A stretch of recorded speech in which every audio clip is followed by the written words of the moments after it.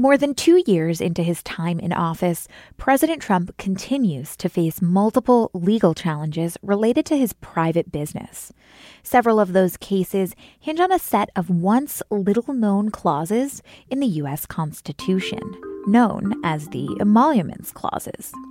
Essentially, these clauses aim to prevent American leaders from accepting gifts or payments or jobs from foreign or state governments.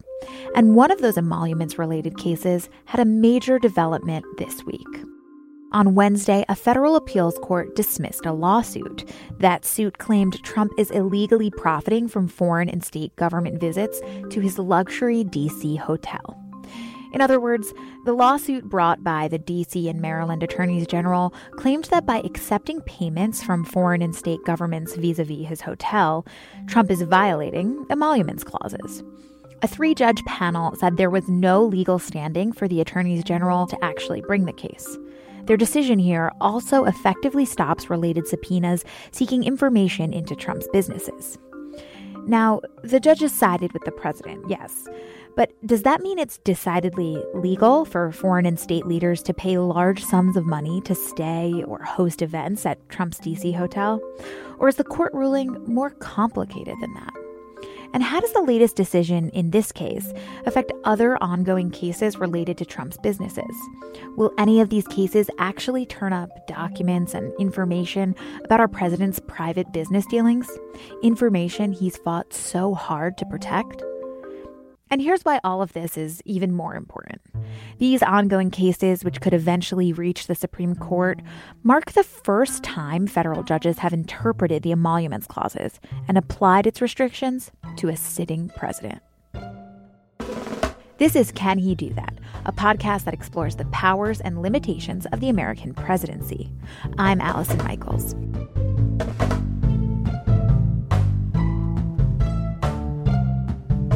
To help me untangle the legal details and the possible implications for our country, I turned to the Post's legal affairs correspondent, Ann Marimow.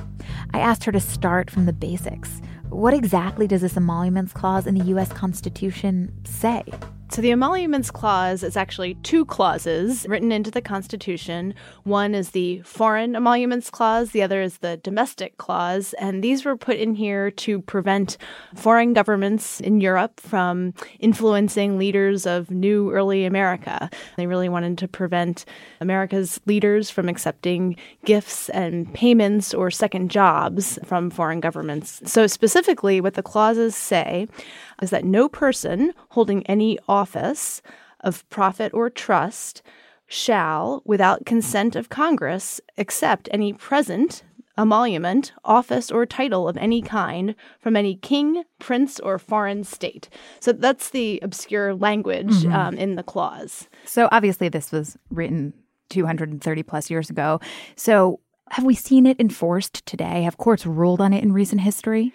There's not a lot of legal precedent or cases, especially not involving a sitting president. But these issues have come up over time. As recently as with President Obama, when he was awarded the Nobel Peace Prize, the Justice Department determined that he could accept the Nobel Peace Prize because it was put together by an independent committee, not sort of the official government. And separately, President John F. Kennedy did not accept, I think it was a honorary citizenship from Ireland when he was president. So we don't necessarily know what the legal consequences are for violating the emoluments clause. Well, what's being determined right now in court is the definition of what is an emolument before they can even determine whether or not President Trump and his businesses may be violating these clauses of the Constitution. What's going on in court is, for instance, in one case brought by the attorney generals of Maryland and D.C., they just want President Trump to stop accepting these payments. I see.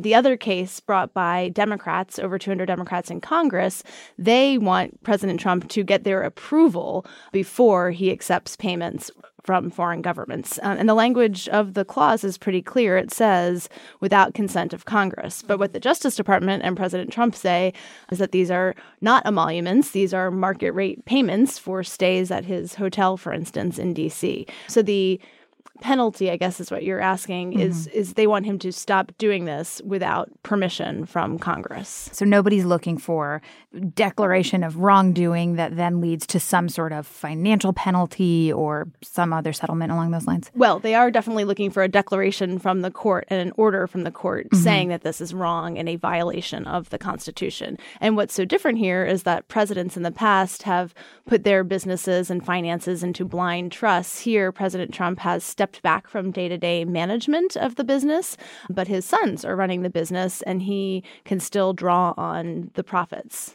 Okay, so then let's, using that information, talk about the case you referred to earlier brought by the two attorneys general, one from the state of Maryland and one from Washington, D.C. So we've seen this case focus on Trump's hotel in Washington, D.C., which is not too far from the White House. The hotel is housed in a building called the Old Post Office Pavilion, which is a government-owned building. So how does that arrangement work that Trump owns a hotel inside a government-owned building? The lease was negotiated before he took office. There's a provision there about accepting finances from the government, a second income from the government, essentially, while you're being paid to run the country.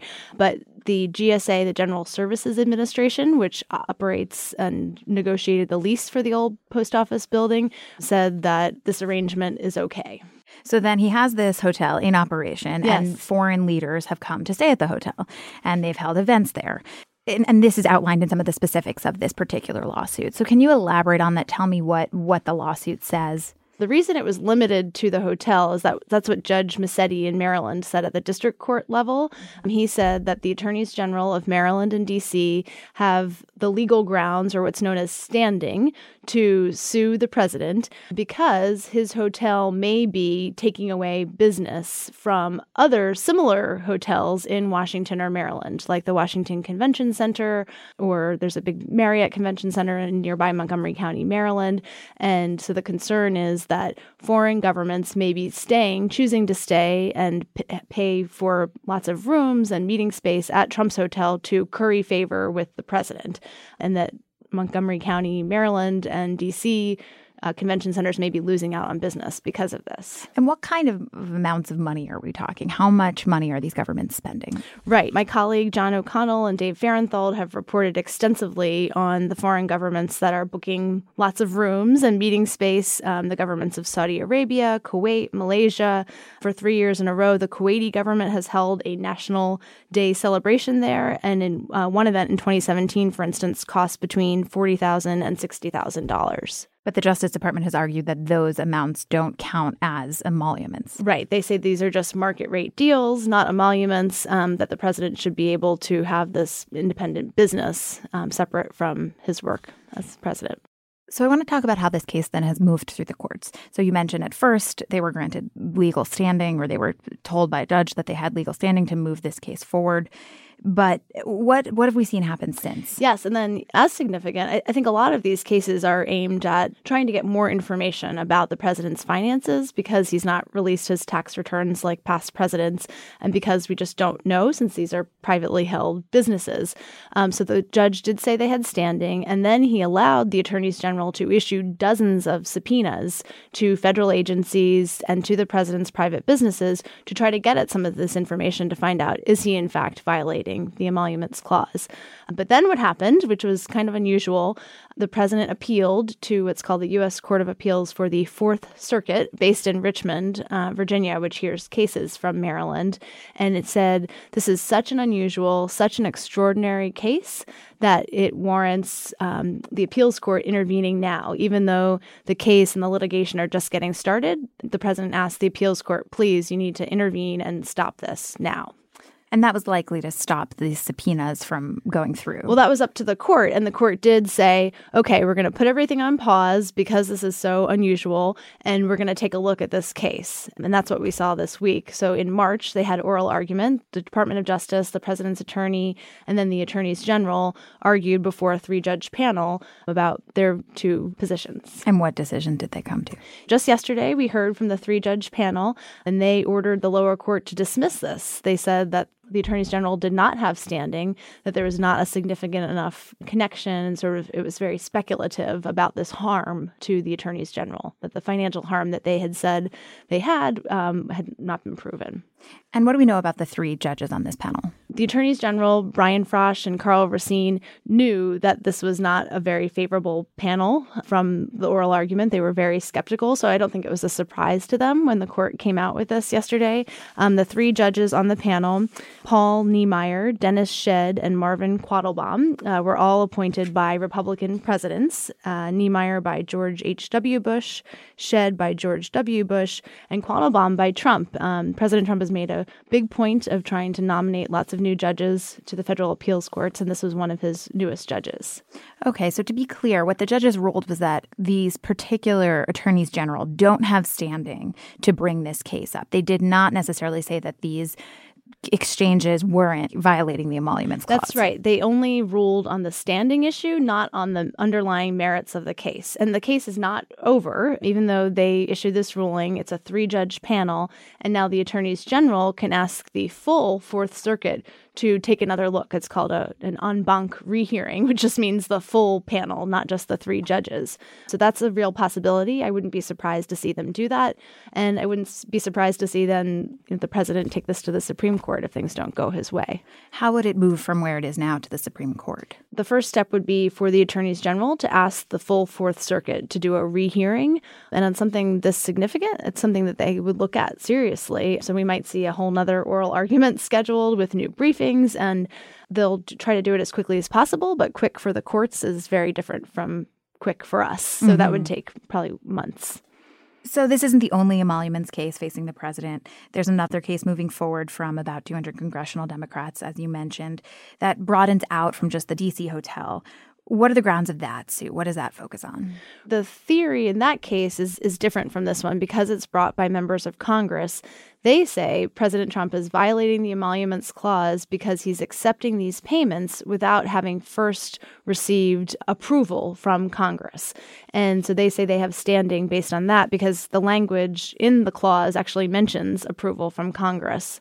One question I have is the case is brought by more than 200 Democrats in Congress, is whether they can do that on their own without the entire Congress acting together. So I'm sure that's going to be a question going forward. And that case has moved forward from the D.C. District Court, where the judge said that it could move forward and they could issue subpoenas for the president's information.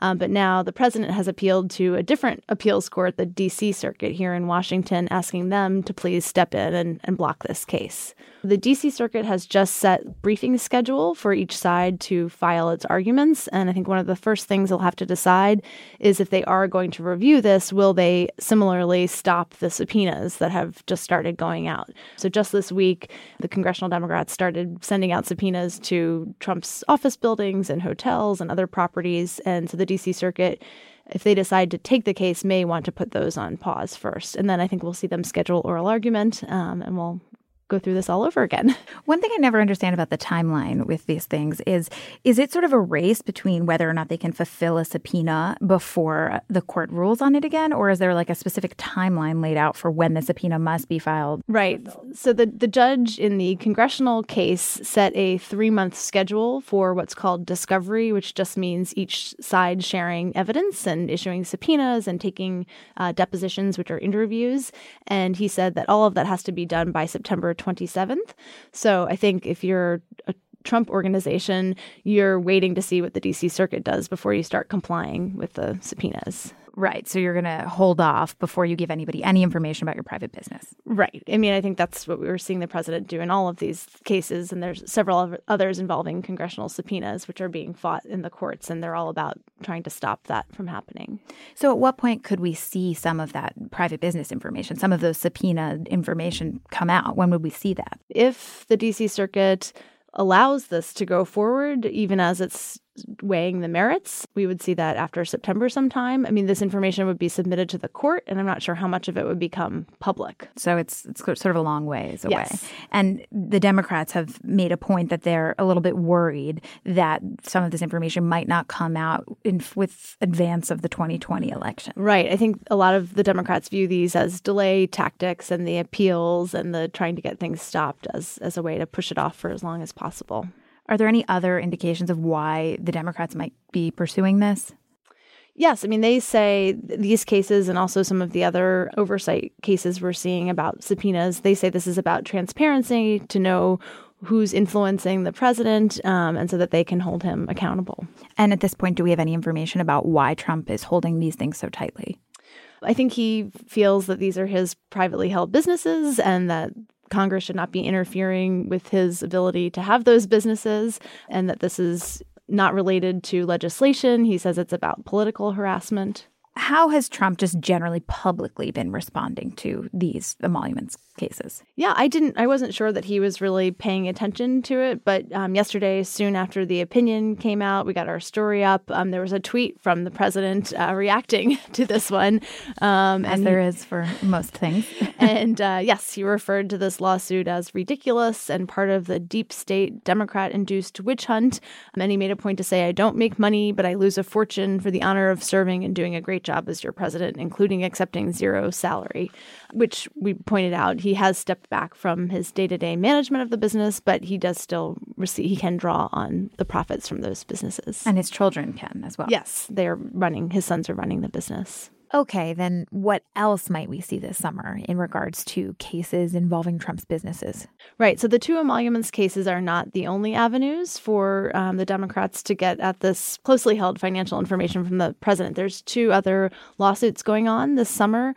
One, the president has sued his own accounting firm, Mazars, to try to stop them from complying with a subpoena from Congress, from the House Oversight Committee. And so that case is going to the D.C. Circuit this summer, and that's over subpoenas for, again, financial information, but from the president's accounting firm. Similarly, the president and his children have sued one of their biggest lenders, Deutsche Bank and Capital One in New York, also asking them not to comply with congressional subpoenas from the House Financial Services Committee. That will be argued at the Second Circuit Appeals Court in August. So essentially now we have all of these cases moving through the courts that hinge on the emoluments clauses, these pieces of the Constitution that were once little known. Are there any larger implications for our country on the courts weighing in on these clauses, this piece of the Constitution now? Yes, I think all these cases really are about the separation of powers and government, the balance of control in our government between Congress and the president. And whatever the courts decide now will have implications for generations to come. All right, Ann, thank you so much. Thank you.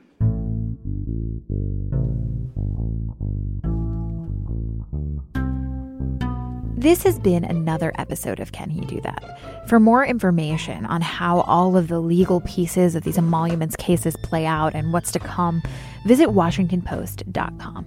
Thanks so much for listening. Can He Do That is a team effort here at the Post. It's produced by the incomparable Carol Alderman, with design help from Kat Rudell Brooks, logo art from Loren Boglio, and theme music by Ted Muldoon.